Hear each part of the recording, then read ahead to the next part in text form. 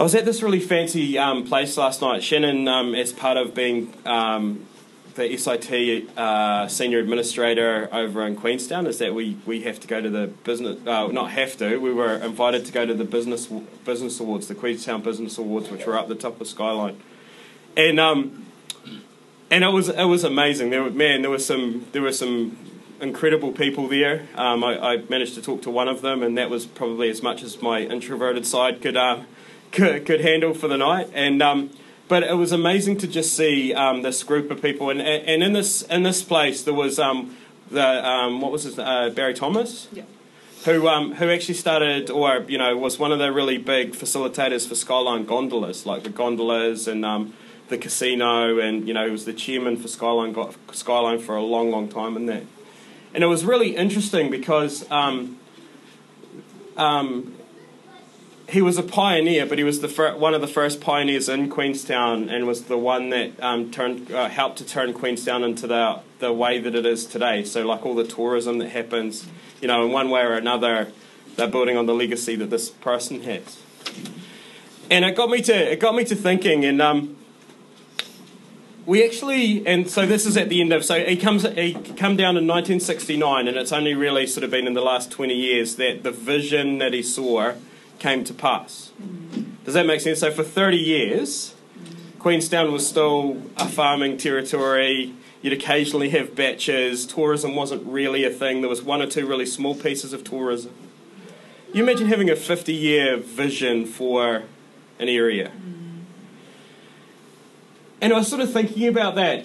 It's really interesting because I think I mentioned a couple of weeks ago that we don't know where our seed goes sometimes. We don't know, what's going to be good and what's going to be bad. And I don't know about you. I'm actually a pretty terrible gardener. I'm a horrible gardener. My idea of gardening is to go to the supermarket and buy the produce from there. I can tell the difference between a good carrot and a bad carrot some of the time, all right? But the great thing is that, and the thing that I've sort of realised is that as Christians, we're seed planters. And I mentioned it a couple of weeks ago that, we don't curse the seed. Like, it's important not to curse the seed. It's important not to look at the seed and go, you're tiny, you're never going to amount to anything. And so the thing that I was thinking about was, like, if we're wanting to grow church, and that's something that we want to do. Now, whether it's little church with a little c, so our church is little church with a little c, it's just one representation of the body of Christ. It's just a part of the body of Christ. Or even better, big church, capital C. So it doesn't matter if we win, or Bob down the road wins, or Bob 2 hours up the road wins. If any of us win, we're all winning. Yeah, that's right. Okay? And so, for us, we want to be a seed planting church. As Christians, we want to plant seed. Now, what does that look like? If we're going to choose to plant seed, I don't know about you, but as a gardener, or as a non-gardener, I'm not going to start with probably courgettes. Courgettes are fairly difficult to grow for a start, or cucumbers is probably a good idea too. If you plant them too early, it just turns to nothing. If you plant them too late, you just get these beautiful flowers. If you plant them at just the right time. But you have to understand that there's actually seed that we can plant, that it doesn't matter what ground it goes into. In fact, it's not even our problem to decide whether the ground's good or not. That's not actually our job. Our job is actually just to plant seed. That's good. So I guess the question that I have for you today is, what seed are you planting? What seed are you planting? What things are you putting out into the world? What ground are you throwing seed at? So if we're wanting to grow church, big church, we need to plant seeds wherever we go. We need to grow people, and we need to feed community. Okay, so that's the basis for my message today. I've got grow church, plant seeds. Plant seeds, grow people, feed community. Okay. Carl Lentz is a great guy. You'll probably know him as the hipster pastor-looking dude that that recently had like an interview with Oprah, which kind of immediately makes him a big deal in the same way as soon as Oprah talks about a book club. But anyway, he's in Hillsong, New York. We went and saw him at a conference a couple of years ago, and some of the stuff that he said really stuck with me, and I think I'll use some of his stuff as a basis for today. One of the things that he said is that the casualty to a growing church is personal comfort. Okay? If we're a growing church or we're wanting to grow the body of Christ, one of the things that will happen is there'll be less space for us. Yeah. We'll get to the point where this is going to be too small. Yeah. So the casualty to a growing church is personal comfort, but if it was never about you, you'll be fine. So as Christians, one of the things that we're doing is that, I don't know about you guys, but Jesus changed my life. Like literally changed my life, changed the destination that I was going, changed the way that my life would have gone, changed the legacy that I should have and could have had as a result of my upbringing, my parents, where I grew up, and a whole range of the decisions that I made and a whole range of other things. So the thing is that if Jesus changed my life, then one of the things that we need to do is we need to get out of our own comfort zone. And if someone pointed us to Jesus, one of our jobs is to plant that seed and point other people to Jesus. I had this friend at school. His name was Ben. We used to call him Bubba because he was. You know how you've got that friend that you always make fun of, or is that just my friends group? No. If you're not sure who that was, it was probably you. And he was a great guy, and there was a point at school where he actually just started to become really interested in spiritual things. Like, he became really interested, and just over the course of a heap of conversations, he got to the point where he was just, he was getting ready to come to church. He was asking us about youth and stuff like that. And this is the course of like maybe 2 or 3 months. So every time we had a conversation, we just made sure it was a great conversation. I had this other friend who was a great guy, passionate guy, loved people, just wanted to see people saved, like he was a passionate guy. And it got to the point where we're literally talking about, hey, youth groups tonight, love for you to come along. And we'll call this guy Matthew because that was his name. And so what happens so he comes up, like we're literally, okay, I'll meet you at 7 o'clock, you finish at KFC here because we're in Gore, so KFC was a cool place to work. It was the spiritual heart of the town, let's be honest. And so Matt comes up to Ben and goes, if you died tonight, would you go to heaven or hell? And he literally walked off. And that was it. From that point on, we were never able to have a conversation again. Like not ever. Like even to this day, he knows that I'm a pastor. He knows that I'm doing that stuff. Just can't talk to him. Like literally can't talk to him about it. So that door was shut. I think personally, and it's one of the things that we need to decide, is that we need to move away from making everywhere the spot and start looking at planting seeds wherever you go. That's good. We don't need to hammer in an ideology or theology. I don't know about you, but my theology is not actually 100% stable anyway. And if your theology is 100% stable, you're wrong. If you think you've got it all figured out,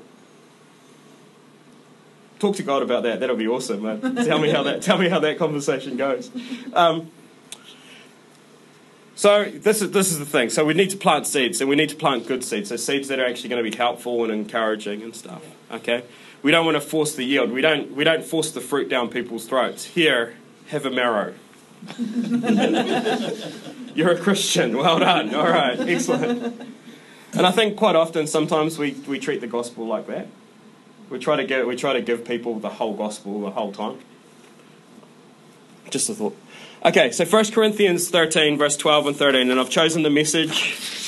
Okay, it's part of the end of the love passage that you guys have probably already seen. So 1 Corinthians 13, verse 12 and 13. We don't yet see things clearly. Man, what a great statement! If we could just get a hold of that as Christians, it would change our lives and people would see us differently. We don't yet see things clearly. We're squinting in a fog, peering through a mist. But it won't be long before the weather clears and the sun shines bright. We'll see it all then, see it all as clearly as God sees us, knowing Him directly just as He knows us. But for right now, until that completeness, we have three things to do. And I love the Message version of it because it becomes an action rather than just characteristics that you possess. But for now, until that completeness, we have three things to do that lead us towards that consummation, that time where us and God are one and the same. Like we're trust steadily in God. So faith, have faith. Hope unswervingly. Love extravagantly. And the best of these three is love. So when I was praying about this, it's like, oh my goodness, okay, so if we're looking at planting seed and seed that's going to take, you know that there's some crops that'll take easier than others and are a lot more forgiving, like regardless of the conditions. So we've got these three characteristics here that are like the three unfailing, unswerving things that we can hold on to as cornerstones of our faith. That's actually something that we can plant into other people. That's actually something that we can give other people. If we've got something, we can give it away, hey? Yeah, if I've got measles...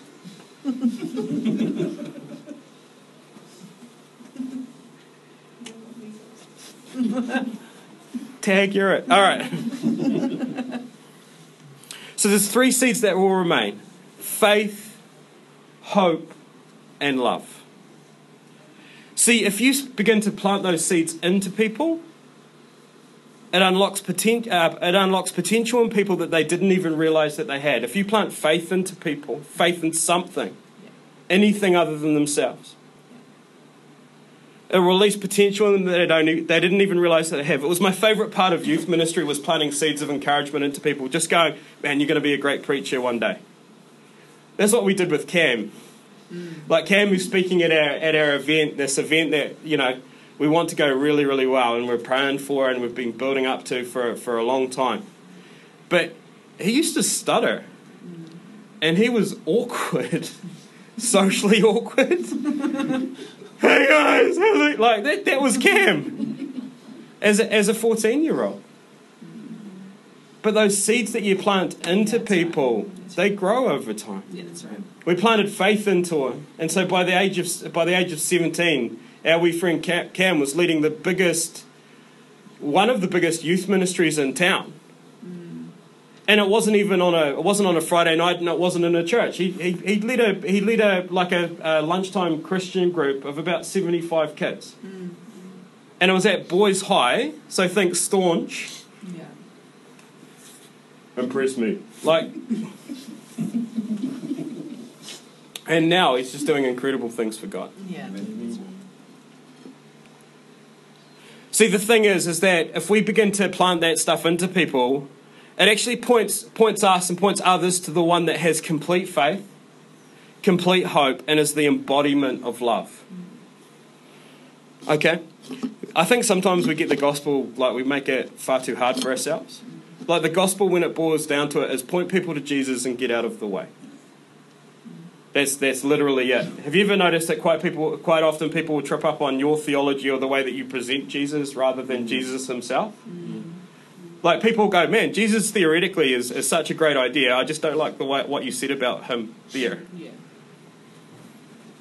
Okay. So one of the things that we should do is we need to sow faith. Now we can't give away what we don't have ourselves, so we need to have faith in order to sow faith. See, how do we do that? One of the ways that we can do that is we can prove to people that God exists. We can work in the supernatural giftings of God. I think quite often one of the things that we can do, if we pray for people, we should pray expectantly, knowing that there'll be change happening. If we're praying for healing, we pray expectantly, knowing that people will get healed. That confident expectation that God's going to come through for us. Yeah. See, what happens if that's the case, if that becomes a part of your world where the supernatural, where you're praying for people, believing for healing, believing for miracles, believing for salvation, it gives everyone around you an ever-increasing awareness of the supernatural. Hebrews 11:1 says, faith is the confidence that what we hope for will actually happen. It gives us assurance about things we cannot see. So what does faith do around people? It makes people aware of the world they cannot see. Like, I don't have to have faith that Shannon's there right now. I can see her. Shannon, how you doing? Okay, don't need any faith for that. We have a fascination with the unseen world. Some of the most popular franchises, whether it's to do with vampires or, whatever, movies, TV series, are copies of the real deal. I think the mistake that we often make as Christians is that we spend too much of our time trying to prove that we're normal when the world searches for a life less ordinary. It's crazy that we live in a world where it's almost mainstream or common practice that people are quite happy believing in astrology, quite happy believing in psychics, quite happy in believing in ghosts, but yet God's the hard thing to take a grip of. See, the thing is that if we hide the supernatural in our lives, we're trying to hide the most compelling thing about our faith. People go, I've never met God. If we pray for people that they would feel the presence of God, well then, there's no need for argument anymore. We no longer need to argue people into heaven. That's right. Oh, well, I felt that. What was that? Yeah. That was the love of God. Yeah. That was the peace of God. You begin praying into those situations. You begin stepping out in faith, confidently expecting that God will come through. And the thing is either one of two things will happen. Either you'll pray for them and they'll feel that nothing happens. Well, what did they expect originally anyway? Probably nothing. Nothing has changed. It's not like you've made them believe any less in who God is. But we know God is real. Yeah. We know God is in us. We know God is for us. We know that if we pray, things change. I don't know about you, but I've had prayers that have changed my life. I've had people pray for me, contend for me, intercede for me. And it's changed my life. So either nothing happens and they'll go, oh, thanks for the nice prayer. And they'll know that you care for them. Or something happens and then everything shifts. Yeah, it's good. So what do we do about it then? It's time to bring our giftings into the workplace. So whatever you've got, you can give it away. Be prophetic. Be prophetic. Exhort, which is just another word for words of encouragement, words that build up, words of knowledge and discernment. They're all things that you could immediately use in your workplace, your area, whatever. God, you have a word for this person. What is it? Hey, I just really feel at the moment that you're going through some real struggles. Okay? Now, obviously, if you know a lot about the person, it'll look like the natural. So, God, what does this person need to know right now? See, the thing is that when heaven invades earth, heavenly reality trumps earthly experience every time. Yeah, that's good. We can either argue forever and ever and ever about whether God is real or not, and I'm not saying give up that. I'm not saying not to discuss, not to do that, but I'm saying that if they literally experience the power and the presence of God, all the arguments become meaningless anyway. If they encounter God,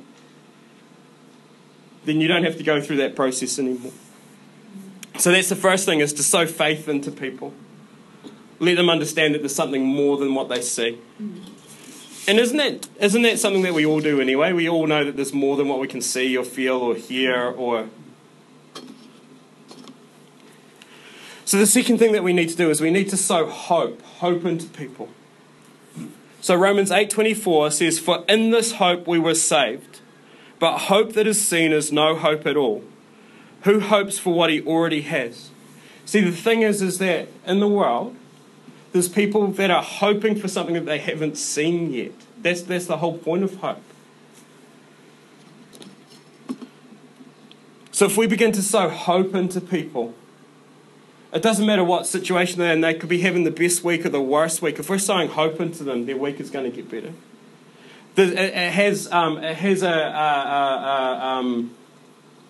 It changes the atmosphere. It changes situations. It changes realities in people. So what does it do? We become the lifter of others' heads. It allows them to look up. So rather than in there, I don't know about you, but anytime I'm going through a struggle, my head goes down. This is me walking. I go into introverted mode. If for a moment we have hope, it lifts our head. It gives us a chance to look beyond ourselves, beyond our situation, and look to the one that can pull us out of whatever situation that we're in.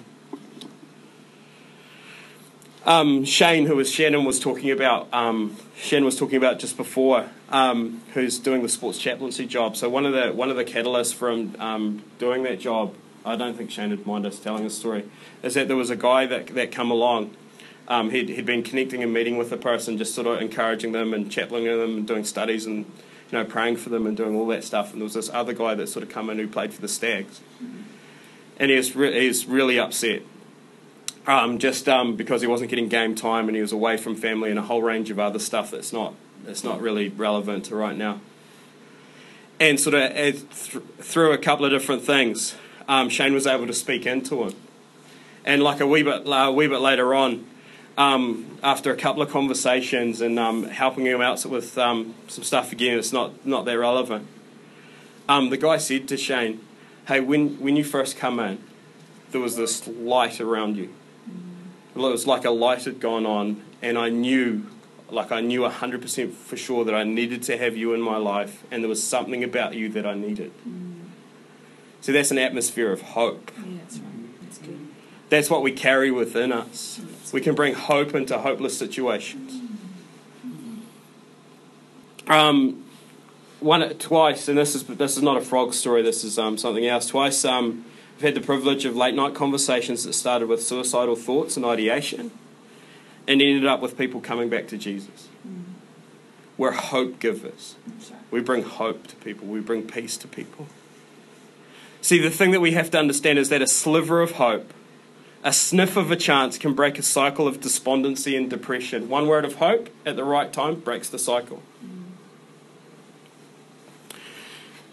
See, the thing that we have to understand is that some of the stuff that we carry, people are hoping for. They need what we have. C.S. Lewis puts it this way: most people, if they had really learned to look into their own hearts, would know that they do want acutely something that cannot be had in this world. I don't know about you guys, but I've had a period in my life where I've tried to... There's this hole and gap in my life that I've tried to shove with all kinds of things. And it's a bit like putting cotton wool into a wound. It's okay for a minute, but then it makes it worse in the end. Isn't that true of all of us, though? There are all sorts of things in this world that offer to give it to you, that what you want, but they never quite keep their promise. At present, we are on the outside, the wrong side of the door. We discern the freshness and purity of morning, but they do not make us fresh and pure. We cannot mingle with the pleasures we see. But all the pages of the New Testament are rustling with the rumour that it will not always be so. Someday, God willing, we shall get in. We will put on glory. I love that idea that you can put on glory. What clothes are you wearing today?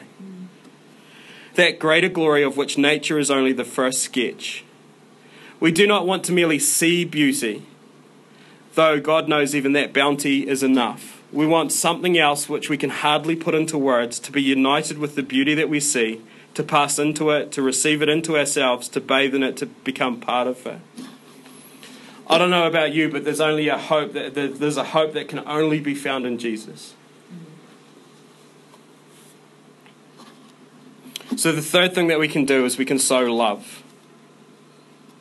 We can sow love into people. We can love extravagantly. Now, the thing that we need to be aware of is that it's not actually up to us to grow that seed. We might only see these people for a minute or for a second or for one brief period of time, and then it's up to someone else to grow that. So if we sow love into people, what does it do? Well, love connects. It bridges the gap no matter what the gap is. I think sometimes we forget that God is love. Like it clearly says in the Bible, God is love. Most people hear that God is judgment, that God is the judge, and there's a lot of biblical evidence to back that up as well. But have a think about it for a minute. So if you were going to be judged, all right? So if you were going to be judged, wouldn't you want the one who loves you unreservedly and is the living embodiment of love, who describes love to be such a part of his character that it's synonymous with who he is? So God and love, God is love. to be in charge of your fate and supposed punishment. Did I say that too fast? Did that not make sense? Wouldn't you want the one who loves you most to be in charge of your punishment? I'd want God to be my judge because he's the one who loves me more than anyone else. Yeah, that's good. The thing that we have to understand is it's a rigged system. It's a biased system. If God is our judge and he is love, he's biased towards us. Yeah, that's right. He's looking for every reason and every opportunity to let us off. Yeah.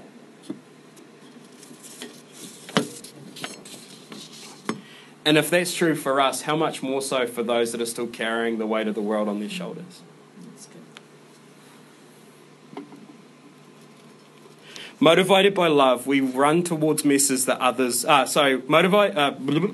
Motivated by love, we walk towards messes that others would run from. Danny Silk puts it this way: we are free for a purpose. That purpose is love. Love comes from God, who is always working to heal and restore your connection with him and other people and bring you into healthy, life-giving relationships. Fear is from the enemy, who would like nothing more than to keep you permanently disconnected and isolated. So when we've got these seeds, when we're looking at sowing faith, we're looking at sowing hope, we're looking at sowing love, it's actually not up to us to worry about if it's going to germinate. It's not up for us to judge whether it's good soil or bad soil. Does that make sense? We don't look at the person and go, oh no, they just won't receive that. That's not actually up to us. Yeah. See, I think the reason, one of the really cool things is it says preach the gospel to all creation. And so that makes it really easy. So who should I preach the gospel to? Trees, rocks, dirt. I don't know about you, but I've met people before and they're like rocks. There's a wall. Should I preach the gospel or not? Well, I'll preach the gospel to all creation. Okay. Yeah. That's good. So don't worry if it falls on bad soil. Think of broad beans or mustard. There's certain crops that you use as a winter crop in order to restore nutrients to the soil. So it conditions the soil for the next seed to be planted. So don't worry if there's certain crops that fail or there's certain seed that just comes to nothing. Some crops are meant to fail, so it conditions the soil. It makes the heart ready for the next person. So what's the application for us as Christians then? And this is where Pastor Carl Lentz comes in. He has this message which I love, and the message itself talks about occupying all streets. So the gospel teaches us to occupy all streets. Don't miss the point of salvation. The point of our salvation is not to hide away from the world and hold on until Jesus comes back. It's not, let's wall ourselves up in our wee church and it'll be like the zombie apocalypse. If we see anyone unsavory come along, get him. Oh, I don't know. It's not to hold on until Jesus comes back. It's to immediately occupy all streets, every area of our society. You didn't join a country club. We don't have a gym, I'm sorry. You joined the greatest movement of all time. Your street may be different from my street, and my calling might be different from your calling, but the purpose is the same. Point people to Jesus.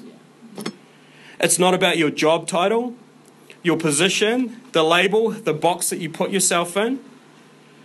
None of those things define you. It's about your destination and the one who sent you. It's not about who you are, your name, the names that people have called you, your job title. It's about who you are and the one that sent you. It's not about your gifting. Your job is not your calling, but it might be the mission field you're called to occupy. So your calling might be to drive a bus, but your purpose is to point people to Jesus. Mark 16:15 says, he said to them, go into all the world and preach the gospel to all creation. 2 Timothy 1 verse 8 and 9 says, therefore do not be ashamed of the testimony about our God, nor of me as prisoner, but share in suffering for the gospel by the power of God, who saved us and called us to a holy calling, not because of our works, but because of his own purpose and grace, which he gave us in Christ Jesus before the ages began. So I guess the thing that I'm trying to, I'll land the plane in a minute. The thing that I've been trying to encourage you guys is to occupy your street, occupy your sphere of influence. There's an area of responsibility that you have that no one else can get to. You're uniquely crafted and custom made to impact your world for good and for God. Do it like it's the last thing. Oh, God will bless you and give you favor. Do it like it's the last thing you'll ever do. That's when the city will change. I wrote down here, where you are is where you're supposed to be, which is an interesting thought. Might be for a season, it might be forever. We need to occupy new streets. There are streets that have been occupied by the wrong people for too long. You might be called to be part of the fashion, music, film industry, or sports or financial world. Places not typically associated with pointing people to Jesus. People might not understand why you're there, but if you know why God has you in this street, then what they think won't bother you. If you occupy your street long enough, God will validate you.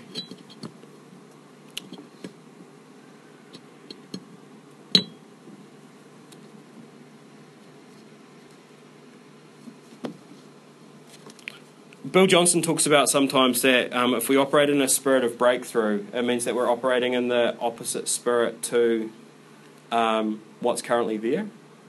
And one of the things that we've found, particularly in this area, and particularly amongst our young people, the two spirits that we sort of feel are quite often there is the spirit of isolation. So our young people quite often isolate themselves. And a spirit of despair. Despair is just another word for hopelessness, complete hopelessness. And we see that time and again in our statistics for school and our statistics for around the area in terms of tragic deaths and in terms of all kinds of stuff sort of show that we're well above where we should be in terms of some of the really tragic stuff that happened. See, if we're going to operate in a spirit of breakthrough, we operate in that opposite spirit. So instead of a spirit of isolation, we're going to be the connectors. Instead of that spirit of hopelessness, we carry a spirit of hope. We begin to throw seed around wherever it'll go. Sow hope, sow faith, and sow love. So I'm just going to, what we're going to do, what I'd love to do actually is I'm just going to put a, you can see me changing my mind right now.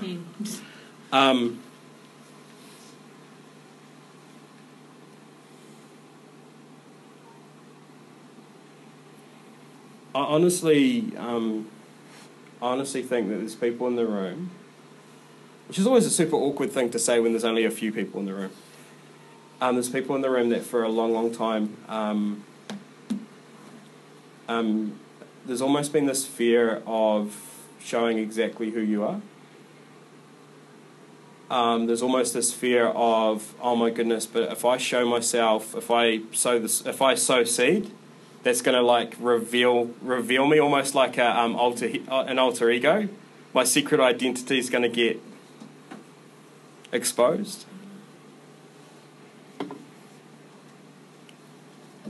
I believe that there's people in the room who it feels like there's been a shrinking back for a really long time.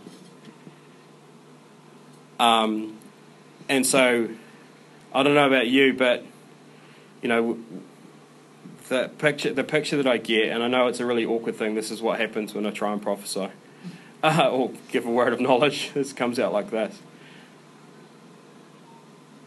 The thing that I see is that in the past, you used to sow seed like all the time. You used to have faith for it. You used to have hope for it. You used to confidently expect that stuff would happen. But over the years, it's almost like you've got like Tyrannosaurus Rex arms.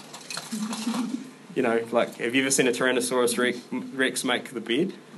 Like, you can't. Like, anyway, sorry, that's a terrible time for a joke. But it's almost like this shrinking back, and it's almost like there's this...